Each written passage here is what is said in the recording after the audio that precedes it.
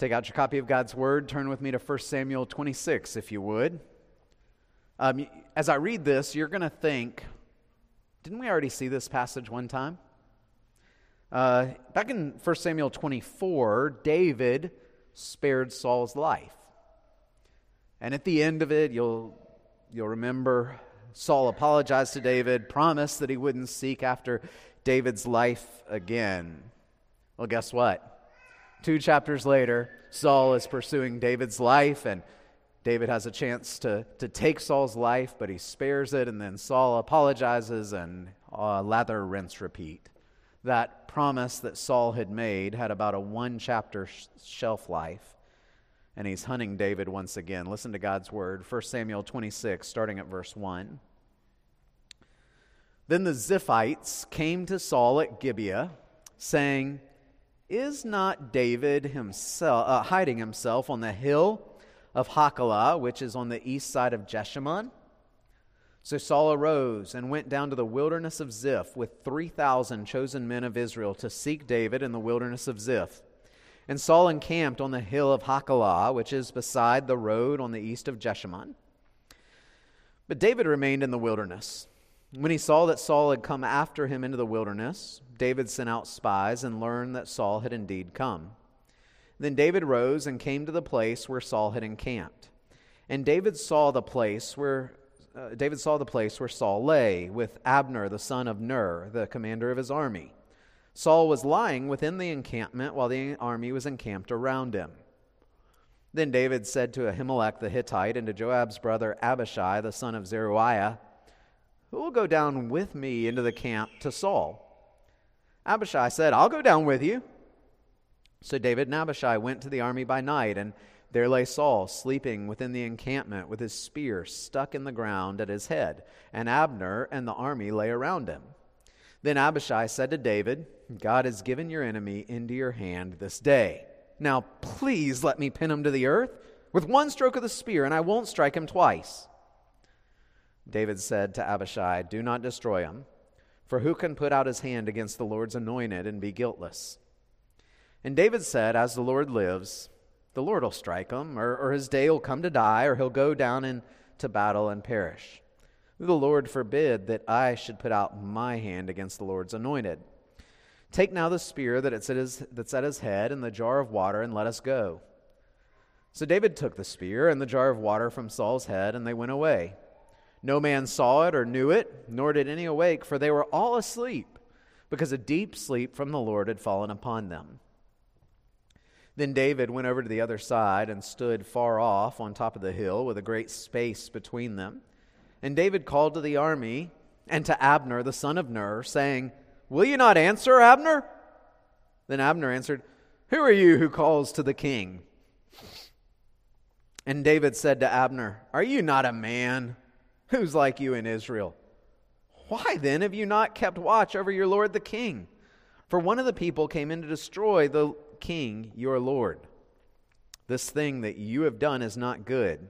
As the Lord lives, you deserve to die because you've not kept watch over your lord, the Lord's anointed. And now we see where the king's spear is and the jar of water that was at his head." Saul recognized David's voice and said, "Is this your voice, my son David?" And David said, "It is my voice, O Lord, my lord, O king." And he said, "Why does my lord pursue after his servant? For what have I done? What evil's on my hands? Now therefore, let my lord the king hear the words of his servant. If it is the Lord who has stirred you up against me, may he accept an offering. But if it is his men, may they be cursed before the Lord, for they have driven me out this day, that I should have no share in the heritage of the Lord, saying, 'Go, serve other gods.' Now therefore, let not my blood fall to the earth away from the presence of the Lord. For the king of Israel has come out to seek a single flea, like one who hunts a partridge in the mountains." And Saul said, "I have sinned. Return, my son David, for I will no more do you harm, because my life was precious in your eyes this day. Behold, I've acted foolishly and have made a great mistake." And David answered, "Here's the spear, O king. Let one of the young men come over and take it. The Lord rewards every man for his righteousness and his faithfulness. For the Lord gave you into my hand today, and I would not put out my hand against the Lord's anointed. Behold, as your life was precious this day in my sight, so may my life be precious in the sight of the Lord, and may he deliver me out of all tribulation. Then Saul said to David, Blessed be you, my son David. You'll do many things and will succeed in them. So David went his way, and Saul returned to his place. The grass withers, the flower fades. The word of God will stand forever. I have no doubt everybody in this room knows the name Adolf Hitler, but I wonder how many of you know the name Adolf Eichmann. What Hitler was as the face of the Holocaust in Nazi Germany, Eichmann was the engineer of it. He facilitated and managed the mass deportation of millions of Jews to the death camps of World War II. Years later, after the world had come to recognize the wickedness of the Nazi regime, Eichmann was questioned about his role. And his response was, I was simply doing my job. He showed up each day, he did his duties, he went home. That was all it was. He was a very plain man. He showed up each day, did his work, that was it. It was actually not until Hannah Arendt wrote a book about him, a work in which she entitled Eichmann in Jerusalem, a report on the banality of evil, that he really became famous. The two Adolfs preach a very important message to us. Evil can wear many faces. It can be radical and monstrous, or it can be banal and mundane. But evil is evil. And that is so easy to miss because we think about evil typically in human terms, not in theological terms. In human terms, we tend to think of evil people as really bad people. Those who take life, those who destroy others, and so on. But in theological terms, evil is simply the failure to believe, trust, and obey God. A biblical example of that would be David's grandson, Rehoboam. We see this. I want you to hear how Rehoboam is summarized. His life is summarized in 2 Chronicles chapter 12, verse 13 and 14. So King Rehoboam grew strong in Jerusalem and reigned. Rehoboam was 41 years old when he began to reign, and he reigned 17 years in Jerusalem, the city the Lord had chosen out of all the tribes of Israel to put his name there. His mother's name was Naamah the Ammonite, and he did evil, for he did not set his heart to seek the Lord. What was evil about him? He did so much, some very foolish things that would eventually lead to the division of Israel into the northern and southern kingdoms. But that's not what made him do evil.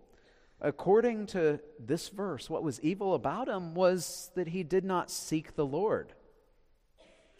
Let that sink in for a moment. The greatest spiritual dilemmas and moral dilemmas that you and I face are not those extraordinary ethical problems that are so often debated at the cultural level, but you and I are not facing them on a daily basis. You're probably not wrestling with questions about abortion. You're probably not wrestling with questions about homosexuality personally, and so on. The greatest spiritual dilemma that we face day by day, sometimes moment by moment, is the dilemma of whether or not to trust and seek after God. Yeah, it's true for even folks that have been a Christian for many years. The hardest part of being a Christian sometimes is believing the God we believe in. You know, just think of Adam and Eve at the fall. They were created in the image of God. They had walked with God all their lives. They had known nothing but His goodness and faithfulness. But then along comes the serpent. He comes to him. He says, you know, the reason God doesn't want you to eat the fruit is He knows that in the day that you eat of it, you'll become like Him. Now, they should have said, become like Him. We are like Him. We're made in His image. But what made the fall so evil was that they didn't trust that God really loved them or cared for them. And so too for us, just as an earthly child can shatter their parent's heart by not believing that the parent really cares for them, not believing they can really trust their parent, we cause no greater offense to God than when we will not trust Him or take Him at His word. We've been studying the life and exploits of David over the last few months, and we've seen David face a number of substantial dilemmas, whether to risk his life, risk exposure to Saul in order to go protect the smaller villages that were being attacked by the Philistines. We saw the temptation last chapter to kill Nabal. We saw twice the opportunity to dethrone and kill Saul so that David could take his place. None of those are the greatest temptation toward evil that David would face. The greatest temptation David would face would be unbelief. And specifically for David, it's going to be to trust men rather than God. We've said this before, but David is in this training period. He's been anointed as king, and yet he hasn't received the kingdom. And what God is doing is training David, more often than not, through trials. We'll see this in the life of David. David is at his best when things are at their worst. And so God is training him. And in this chapter, God is training David to see two things. One, that trusting in men leads to failure, and trusting in God leads to success. Two very simple points, and that's what we're going to work through tonight. Trusting in men leads to failure. Trusting in God leads to success. So let's look at the first thing. Trusting in men leads to failure. God's training ground is rarely easy. As I said, David needs affliction in his life. When David was at his most prosperous, David was at his worst. We could say of David, affliction killed its thousands, but prosperity its tens of thousands. That's why David could say later in life in Psalm 119:71, "It was good for me that I was afflicted, that I might learn your statutes." David's training ground, and ours as well, is often in affliction. Now, I mentioned that the last time David and Saul interacted, they drew up something of an informal peace treaty. That was back at the end of 1 Samuel 24, if you want to look there with me.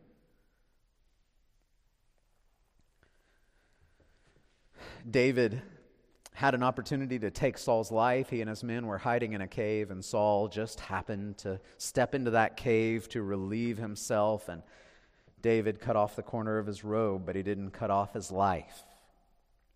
And at the end there in verse 17, Saul seems repentant. He said to David, "You're more righteous than I, for you have repaid me good, whereas I repaid you evil." And then in the latter part of verse 19, Saul says, "May the Lord reward you with good for what you've done for me this day." But if you look at the last line of chapter 24, you can see David's trust for Saul isn't too high. Saul went home. David and his men went up to the stronghold. In other words, I'm going to give this promise a little bit of time to ripen. By the time we come to chapter 26, Saul has already repented of his repentance. And so once again, he's hunting David. And David's learning incredibly valuable lessons here, the first of which is men's promises fail.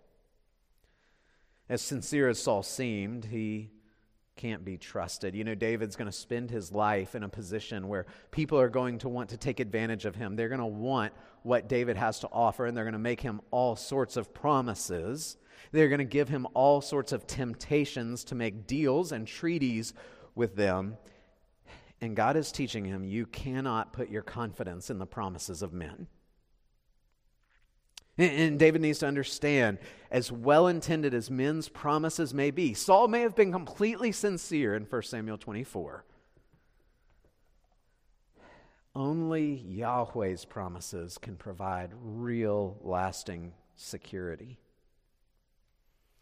That's why the greatest kindness we can do for one another is remind one another of the promises of God. We'll come back to that. And then God teaches David a second lesson. Not just do men's promises fail, but men's plans fail. Back in 1 Samuel 13, Saul had made an unlawful sacrifice. Samuel says to him, the kingdom is going to be torn from you. And the kingdom was then given to David, or at least it was promised to David in chapter 15. Well, what's happened for the last 11 chapters is that despite God's word to Saul that the kingdom is being ripped from him and will be given to another, Saul has repeatedly hunted David's life, believing that he can prevent God's plan to make David king from coming to pass. Saul's plans, if you think about it, they've cost Israel a decade or more of hunting. Here he's using 3,000 chosen soldiers. These are the best warriors in Israel, and they're devoted to killing David. It's been a major distraction, and it's been a major burden on the nation's treasury. This has been where Saul has directed almost all of his attention for at least a decade. But he hasn't been able to touch David, has he? It's actually embarrassing to think that this king with 3,000 choice men has hunted David with 600 ne'er-do-gooders for at least a decade, and he can't catch them. This is God's curriculum for teaching David that when man's plans run contrary to God's plans and God's promises win. And then third, God's teaching David that men's protections fail. In this scene, Saul is encamped with 3,000 choice warriors around him. He should be the safest man on the face of the earth at this point. David says to a couple of his guys, and this, by the way, we've talked about this before, the names in David's life get really, really confusing because you have Joab and you have Abner and you have Abishai and so on. It's very hard to keep these straight. You may do well to keep a list of who's who in the life of David. But David says to some of his men, who wants to go down there with me into Saul's camp? And Abishai says, I'll go. And so the two go down into the encampment by night. They make it past this encampment, this circle of 3,000 men. They make it past Abner, the commander of Saul's army. They make it all the way to Saul, who is out cold. There's a funny interaction here between David and Abishai. It's similar to what we saw back in chapter 24 as David's soldiers are saying, hey, this is the time. You need to kill him. God's given him into your hand. Well, Abishai says the same thing here. God's given your enemy into your hand this day. Now, Abishai knows by now that David has some scruples about killing the king. And so he says, let me do it. You won't even have to get your hands dirty. I'm going to grab his spear and I'm going to stick it straight through his head. I'll make a great first impression. Look what David says in verse 10. As the Lord lives, the Lord will strike him, or his day will come to die, or he'll go down into battle and perish. David's saying here, Yahweh is going to take care of this. I don't need you to protect me. And I think David would say, now, Yahweh, I'd love it if you did it today. That would be great if you'd go ahead and strike him down, but Verse 11, the Lord forbid that I should put out my hand against the Lord's anointed. And then David says, again, kind of a funny interaction here. At the end of verse 11, he says, take the spear and the water jar and let us go. But if you read verse 12, it says David took the spear. It almost seems like he thought, you know what, I don't think I want Abishai to have that spear. I'll take it, and then we'll go. What's the lesson David's learning here? Saul had 3,000 choice soldiers camped around him. 2 men snuck through their lines all the way to Saul. Men's protections fail. Even if you have the greatest army in the land, they cannot protect you against the Lord. Look at the end of verse 12. How did it happen? How did they get past the watchmen, past the troops, all the way to Saul? It says, verse 12, they were all asleep because a deep sleep from the Lord had fallen upon them. No doubt they had a formation that was intended to protect protect Saul. Yet they were all snoozing soundly. Well, let's just follow with what David does next. He leaves the camp He climbs a far hill. He calls out to Saul's camp. He doesn't call Saul. He calls Abner, the commander of Saul's army. Look at verse 15. Are you not a man? He's sort of mocking him here. Who's like you in Israel? You're the highest up. You're Saul's right-hand man. Why haven't you kept watch over the king? One of the people came in to destroy the king. What you've done is not good. As the Lord lives, you deserve to die because you haven't kept watch over your Lord. If it sounds like David's being extreme by saying that Abner deserves to die, that's actually been military practice throughout most of history, that if a watchman falls asleep and an attack is made while they're sleeping, they will be put to death, oftentimes by their own comrades. David's saying to Saul through Abner, you can't trust your own armies. You can't trust even your commander Abner. I think Saul even realizes that in verse 21, that David was more faithful to protect him than the men whose job it was to protect him. David's protecting him from Abishai. Abner's not aware anything's going on. And so Saul says, my life was precious in your eyes this day. This is a lesson for David. We can't put our trust in the protection of men. And so we see this. You can't trust in men's promises. You can't trust in men's plans. And you can't trust in men's protection. So if David cannot trust in men, in whom can he trust? Only trusting God will give success. That's the second thing. At every turn where men have failed, God succeeds. So trust God, David. We see in this passage, God's promises succeed. How is it that David could do such an audacious thing as to wander right into the middle of this encampment? The same way David could fight Goliath. How could David, a pipsqueak, go up against a giant? God had made him a promise that had not yet been fulfilled. David was going to be king. And in a sense, until that promise was fulfilled, David's essentially invincible because he knows that God's promises cannot fail. And God's promises, Saul's promises fell right to the ground, but God's promises have no expiration date. They cannot fall, they cannot fail. David knew the words of Numbers 23:19. You remember that as a king, he had to copy at least the Torah. Numbers 23:19. God is not man that he should lie, or a son of man that he should change his mind. Has he said it, and will he not do it? Or has he spoken, and will he not fulfill it? God always keeps his promises. Let me just ask you, what promise of God are you most struggling to believe in right now? We all have them. We all have struggles to trust God, whether he's working all things for our good, whether he's really, the word is powerful to work, that he'll build his church. We all have various areas that we struggle to trust the promises of God. I have a good friend who, he's one of those that highlights on every page of his Bible, and some of you do that too, and some of you can't stand that, but he had a color-coding scheme of how he would highlight different things, and he always highlighted or underlined the promises of God in red. And you know why? Because the blood of Christ guarantees that the promises of God are ours. 1 Corinthians 1:20, all the promises of God find their yea and amen, or their yes in him. Let me just say this. If there is anybody in here who is not trusting in God, there is a promise that you need to be aware he's going to keep as well. When Jesus says, surely I'm coming soon. He will return to judge the living and the dead, and he will separate the sheep and the goats, and he will take us all either into the presence of abundant joy for those who have trusted in him, or we will be cast into the lake of fire with endless sorrow. He will keep his promise that he is coming soon. So even if you do not trust in Christ, you need to know he will keep his promises.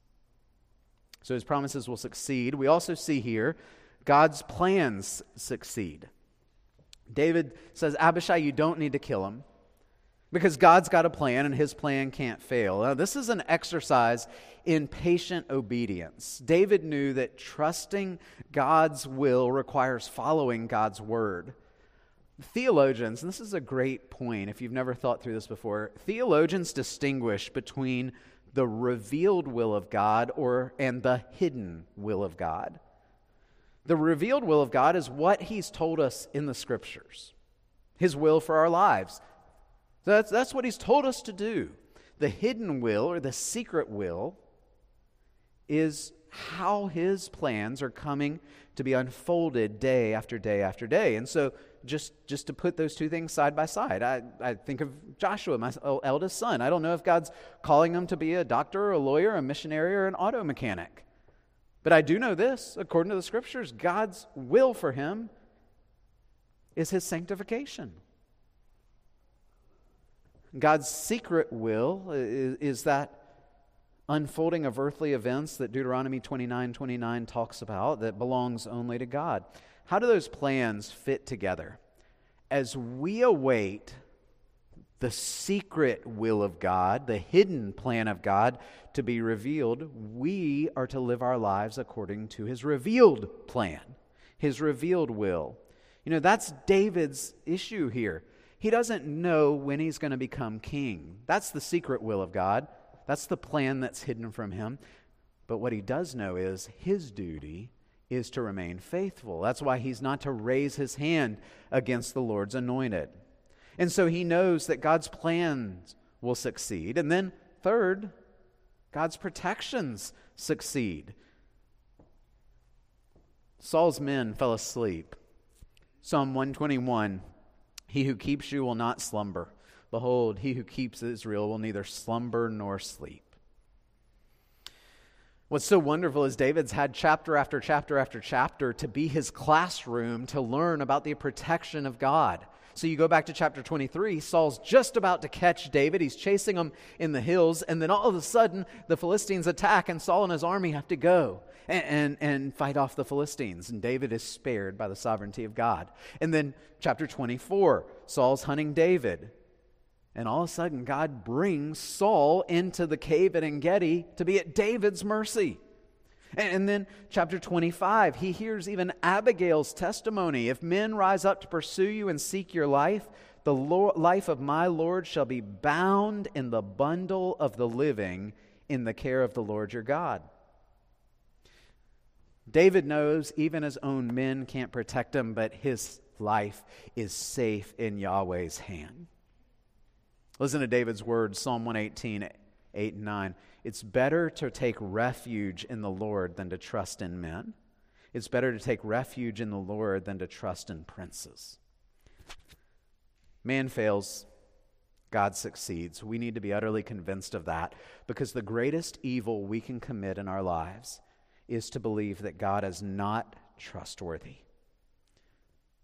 Well, let's think about the converse of that. What's the most honoring thing we can do for God? It's not to travel the world and evangelize nations that have never heard the gospel, though that is good. It's not to preach the greatest sermon in the history of the world, though that is good. The most honoring thing we can do for God is simply to trust him. I quoted Thomas Watson on Wednesday evening, and I'm going to close with it again this evening. No way can we bring more honor to God or make his crown shine more brightly. He doesn't mean we actually shine the crown, but it shines more brightly to a lost and dying world than by trusting him. But you know, just as we close, we see a success of David here, but that's all going to crumble when we come to chapter 27. In chapter 27, that trust that we see on display here, it's going to crumble to the ground. And David starts to trust, actually not in God, not in other men, but himself and how he can scheme and save himself. We're going to sing in a moment a metrical version of Psalm 146, but just listen to Psalm 146, verses 3 and 4. Put not your confidence in princes, in a son of man in whom there's no salvation. When his breath departs, He returns to the earth, and on that very day his plans perish. I had never thought about this before till I was reading Matthew Henry's comments on this verse. He says, David is supposed to have penned this psalm, and he himself was a prince, a mighty prince, as such it might be thought. Who was the greatest danger for David to put his trust in? It was himself. And the same is true for you and me. That we are so prone to trust in our own obedience and trust in our own righteousness. But we can't. Because like David, and his life at times crumbles, so does ours. His faith at times crumbles. We can't even trust in our own faithfulness. Only the Lord Jesus deserves our deepest trust. And so the story of David and all of his successes and all of his failures, as with every other biblical character, it points us inevitably and wonderfully to the one who alone is trustworthy, who alone is worthy to be the king who sits on the throne of our hearts, the Lord Jesus. Put no confidence in princes. Put the fullness of your faith in the King of Kings and Lord of Lords. Let's pray together. God, men will disappoint us. Men will betray us. Their plans will fail. They cannot protect us. We can't even do those things for ourselves. But you, O God, your promises will stand. Your plans will come to pass, and you alone can protect us. So build our faith. Like David, help us to go through that curriculum of learning to trust you, that you alone are worthy of our hope and our faith. In Jesus' name, amen.